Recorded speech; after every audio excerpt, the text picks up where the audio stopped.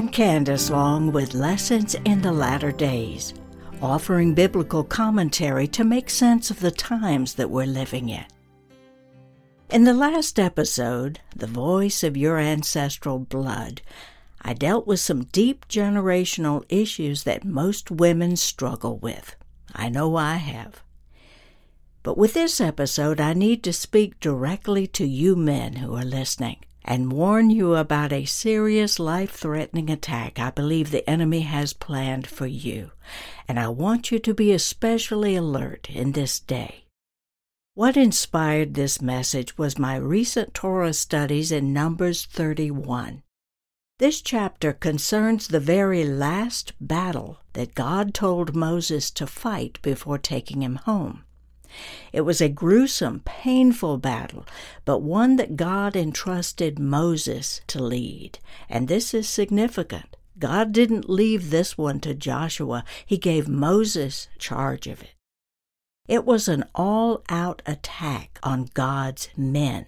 And I see this as a tavnit, a picture showing us the final battle that you will have to fight before the Lord comes for us. Because we are at the end of days, the enemy knows his time is short, and he's pulling out all the stops. This final battle against Midian reveals how the enemy is planning to trip us up, and the strategy was aimed 100% at the men who were walking with the Lord. That is his target, God's men. The false prophet Balaam gave this strategy to Moab and Midian, and that strategy did not involve traditional warfare. On the contrary, the strategy was sexual seduction. Now, this is a wake-up call alerting us that the way the enemy plans to take down our nation is by seducing God-fearing men. Sadly, we live in a promiscuous culture where there is no longer any shame or fear of God or sense of modesty. Every part of a woman's body is out there to see, and men are the target. Walking in holiness will be the most difficult battle you will ever face. I know you like bottom line, so I'm going to be straightforward. Sexual urges are most often linked to ancestral iniquities. These iniquities that are passed down from generation to generation are called proclivities. And a proclivity is a tendency to do something on a regular basis. It's an inclination or a predisposition toward a particular behavior. You, men, were made by God to carry the seed of righteousness inside your body, designed to grow a race known as the children of God. Through our father Abraham, God gave you the privilege of bearing his mark on your body that sets apart his men from every other man in the world. That mark is circumcision. God chose the part of the man's body where that mark was to be. It was not placed there by chance. Circumcision has an important place in the Torah because it is a picture that teaches us that a godly man is the guardian of the race known as the children of God. He gave his men the oversight to protect the purity of the seed that comes out of him and keeps it clean. That makes you a watchman over the seed of humanity, and that is awesome. This battlefield that you will have to fight through will be a smorgasbord of filth and perversion hurled at you in ways you never experienced. We are living in the times that Jesus referred to as the days of Noah. Genesis 6 deals with what happened right before the flood. Here's the way it reads. And God saw the earth, and behold, it was corrupt. For all flesh had corrupted his way upon the earth. I want to focus on the last phrase. All flesh had corrupted his way upon the earth. All flesh means everyone. This wasn't a small percentage of people. Whatever this corruption was, it involved everybody. The Hebrew word for flesh is the word basar, and it means more than just the body. Strong's Concordance says it especially means the pudenda, which refers to the external genital organs, not of the male, but of the female. Now, I don't fully understand the meaning of this, but I feel it's important. But my sense tells me it relates to the lure of the female because of the context of Genesis 6. Now, many Bible translations say that all flesh corrupted their way, but this is a mistranslation.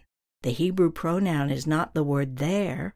The phrase should read, all flesh corrupted his way, meaning God's way. So this one phrase tells us that in Noah's day, the sexual practices of every person were corrupted or ruined to such an extent that God's way was not even depicted anymore.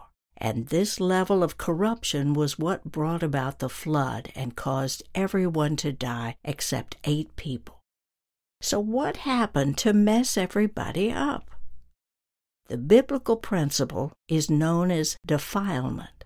The word means to be foul or to pollute oneself. I have a lot of teachings on defilement, and I'll put links to those resources in the description notes if you'd like to learn more. But for the sake of time, I want you to picture an apple with a big bruise in it. It is visible, indicating that something is rotten or decaying inside that apple. The apple wasn't created with a bruise, but it indicates a genetic weakness. Now, one of the ways that we become defiled is through contamination inside our bloodline, known as ancestral iniquity. If your ancestors practiced sexual perversion, that behavior pattern is the rottenness in the apple that can show up in your life. If your ancestor did not repent, forsake those behaviors, and return to the Lord, then that proclivity or inclination to behave that way lives on, and it passes down as a curse to the 3rd and 4th generation. Now, the closer we come to the day of the Lord, that inclination grows in intensity, trying to manifest itself before the end of days.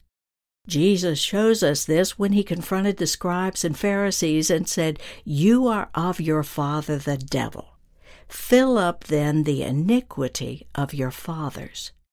You see, inside their DNA was an unclean spirit, a familiar spirit that appeared religious, but underneath was full of lies, deceit, and murder.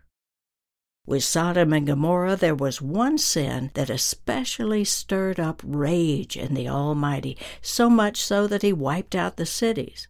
It's a word called concupiscence, and it means a longing for the forbidden. This is an obsession, a compulsion to experience sexual sins that are particularly disgusting to the Lord. They include homosexuality, incest, pedophilia, and bestiality. The longing for these experiences and eventual acceptance of them by the people was what characterized the days of Noah and today. Now please hear me. Ancestral iniquity does not mean we are doomed. It means we will see the bruise quicker, and when we see it, we have the power to do something about it and stop that iniquity from passing down to our children and grandchildren. We can actually reverse that curse and heal our entire family lines. Let me mention 2 primary doors that allow principalities of perversion to come into a country or a region. One door is legislative, and the other door is spiritual. Now, just to comment briefly on the legislative door, whenever the laws of a land permit behavior that falls outside of biblical standards of holiness, those spirits and powers of perversion have legal right to come in, and that right only stops with reverse legislation. It's the other door I want to focus on today because most Christians are not aware of it. Surprisingly, the door is music. The principle is that music carries spirit. Let me say that again. Music as sound wave, carries spirit. Spirit can attach itself to the sound waves. When someone prays, preaches, prophesies, declares, or sings, that is sound coming out of their mouths. God designed it so that when someone ministers at the altar and is walking in holiness, that sound is anointed by the power of Holy Spirit, so whoever is listening receives the anointing that person carries. Now, the reverse is also true. If a singer, for example, sings a worship song, the lyrics are one of worship, and she was fornicating with her lover the night before, that spirit of fornication will attach itself to her sound, and she will end up broadcasting a spirit of fornication from the altar into the congregation. That is what defilement is. Now you may think, wait a minute, this is going too far. It's just a song. On the contrary, this is exactly what Jesus was talking about in Matthew 15. He said, it's not what goes into the mouth that defiles man, but what comes out of the mouth. For what comes out of the mouth proceeds from the heart, and this defiles a man. For out of the heart come evil thoughts, murder, adultery, fornication. These are all unclean spirits, and Jesus understood the principle that if a person's heart is inflamed or bound together with an unclean spirit of fornication, so what happens then is the defiled singer releases the spirit of fornication directly into the entire congregation. They then become defiled because they're sitting of their own free will, opening themselves up to whatever is coming from the altar. They're not expecting a spirit of lust. They're looking for intimacy with God. A good friend of mine was part of the intercessory team of one of Atlanta's megachurches, and she told me that one day after church, a security car was patrolling the parking lot and found a couple fornicating in a car in broad daylight in the church parking lot. The pastor heard about it and blasted the congregation the following week. But what had really happened? On a spiritual level, someone was ministering, whether it was through song, dance, playing an instrument, or preaching, and had likely been defiled by a spirit of fornication. And that unclean spirit attached itself to the medium of expression, the song, the music, the sound waves, and it went straight into the spirits of the unsuspecting people and landed inside somebody who had a lustful predisposition through an unruly thought life. This is exactly what is happening today in many churches and is a very subtle way of defilement. How churches should deal with this danger is another topic altogether, having to do with the Levitical discipline of guarding the purity of the altar. Singing in a worship service did not originate in the church. Listen to what was required of priests and Levites whose turn it was to minister before the Lord. 1 week prior to their time of service, they came to the temple and purified themselves for 7 days.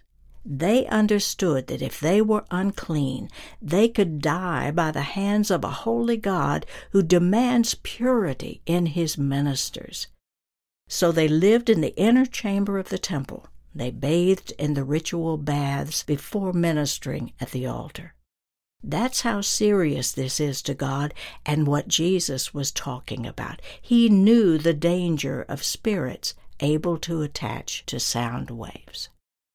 A common practice in many of today's churches is to hire the best musicians because they believe a lot of people come to church primarily to hear good music. The pastor's reason, if we don't have great music, the people will go someplace else. But the unspoken reality, they'll go tithe someplace else. So to ensure that the coffers will be full, churches hire the best musicians in town regardless of whether they are walking with the Lord or not. So the musicians show up at church as another paying gig. They reason, I believe in Jesus, I need to be in church anyway, so why not get paid for it? The likelihood, though, is that the musician played at a club the night before, picked up all sorts of defiling spirits, fornication, lust, homosexuality, addiction, jealousy, murder, and brought all those spirits onto the altar and broadcast them through sound waves to the people. What happens if a young dancer gets pregnant outside of marriage? Does the worship leader make her quit dancing until she has fully repented? I'd bet not. What if the worship leader is carrying on with the lead singer? Anybody dare to fire him? I don't think so, especially if he is a recording icon that the people come every week to hear. Now let's tie this all together now for you men. The world is filled with seducing spirits, and according to Numbers 31, the last and greatest battle before the day of the Lord is aimed right at you, who are doing your best to walk with God.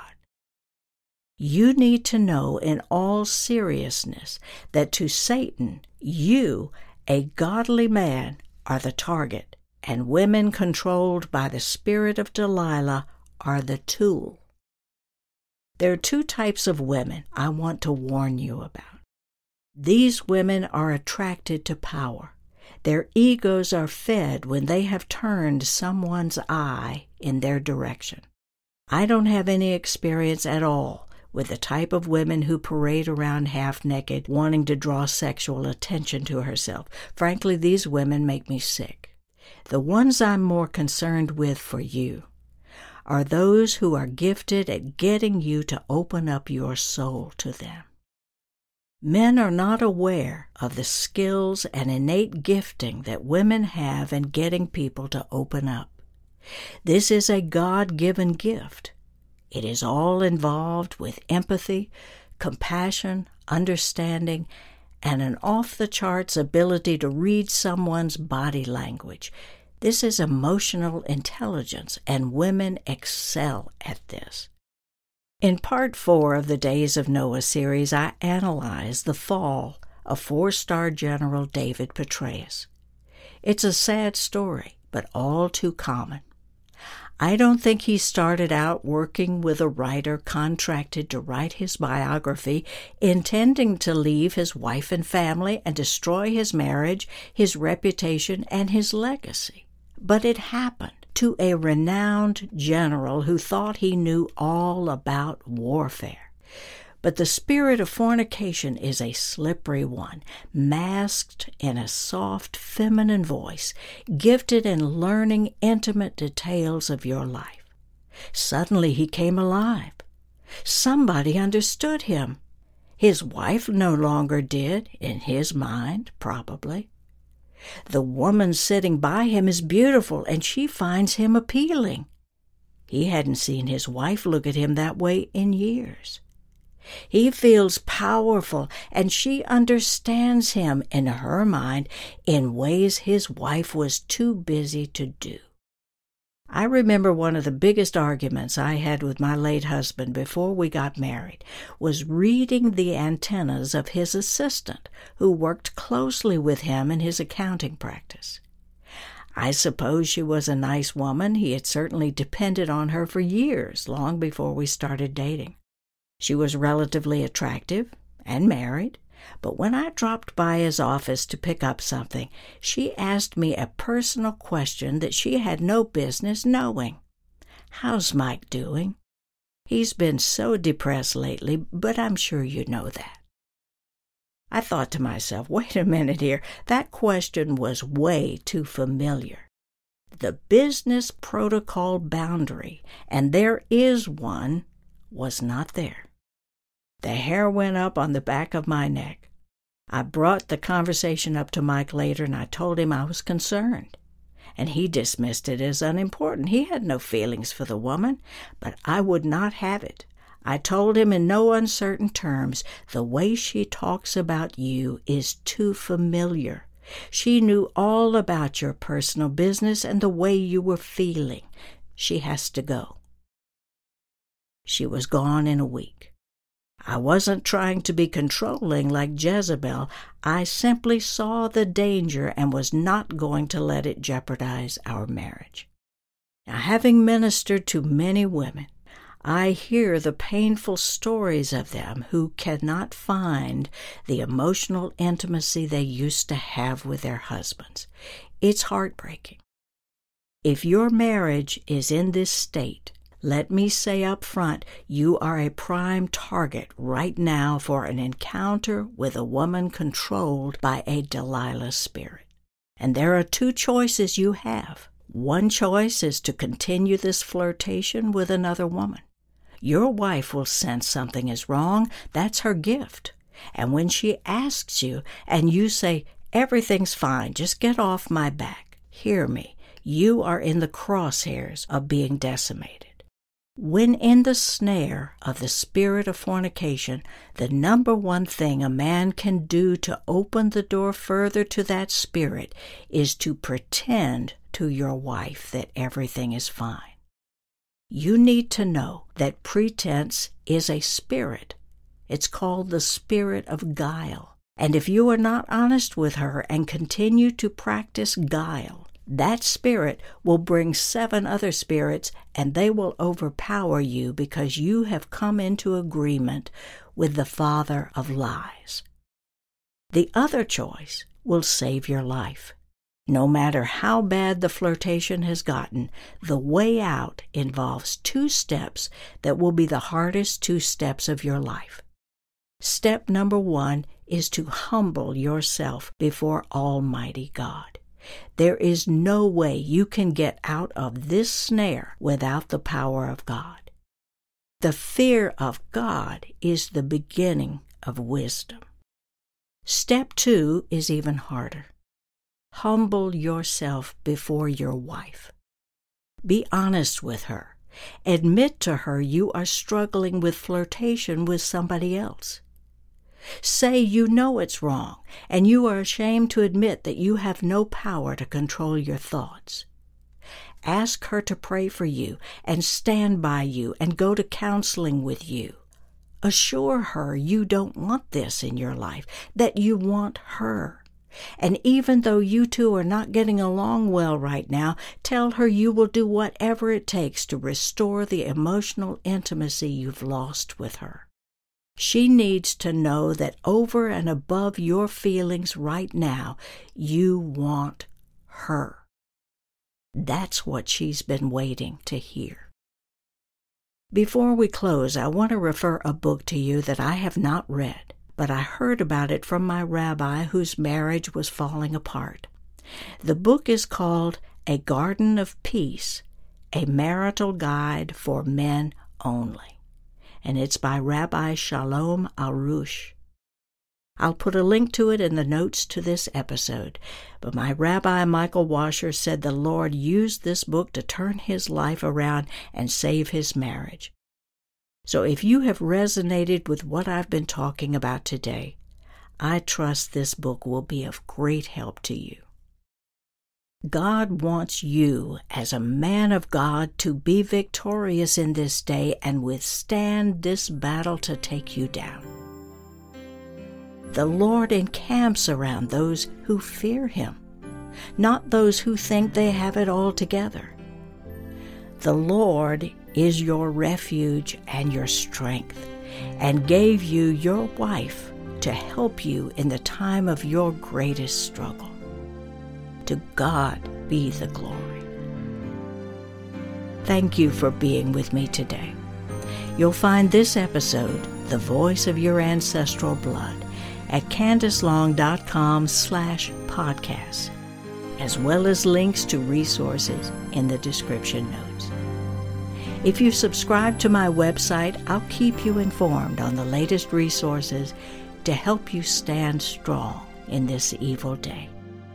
I hope you join me again next time for Lessons in the Latter Days. God bless.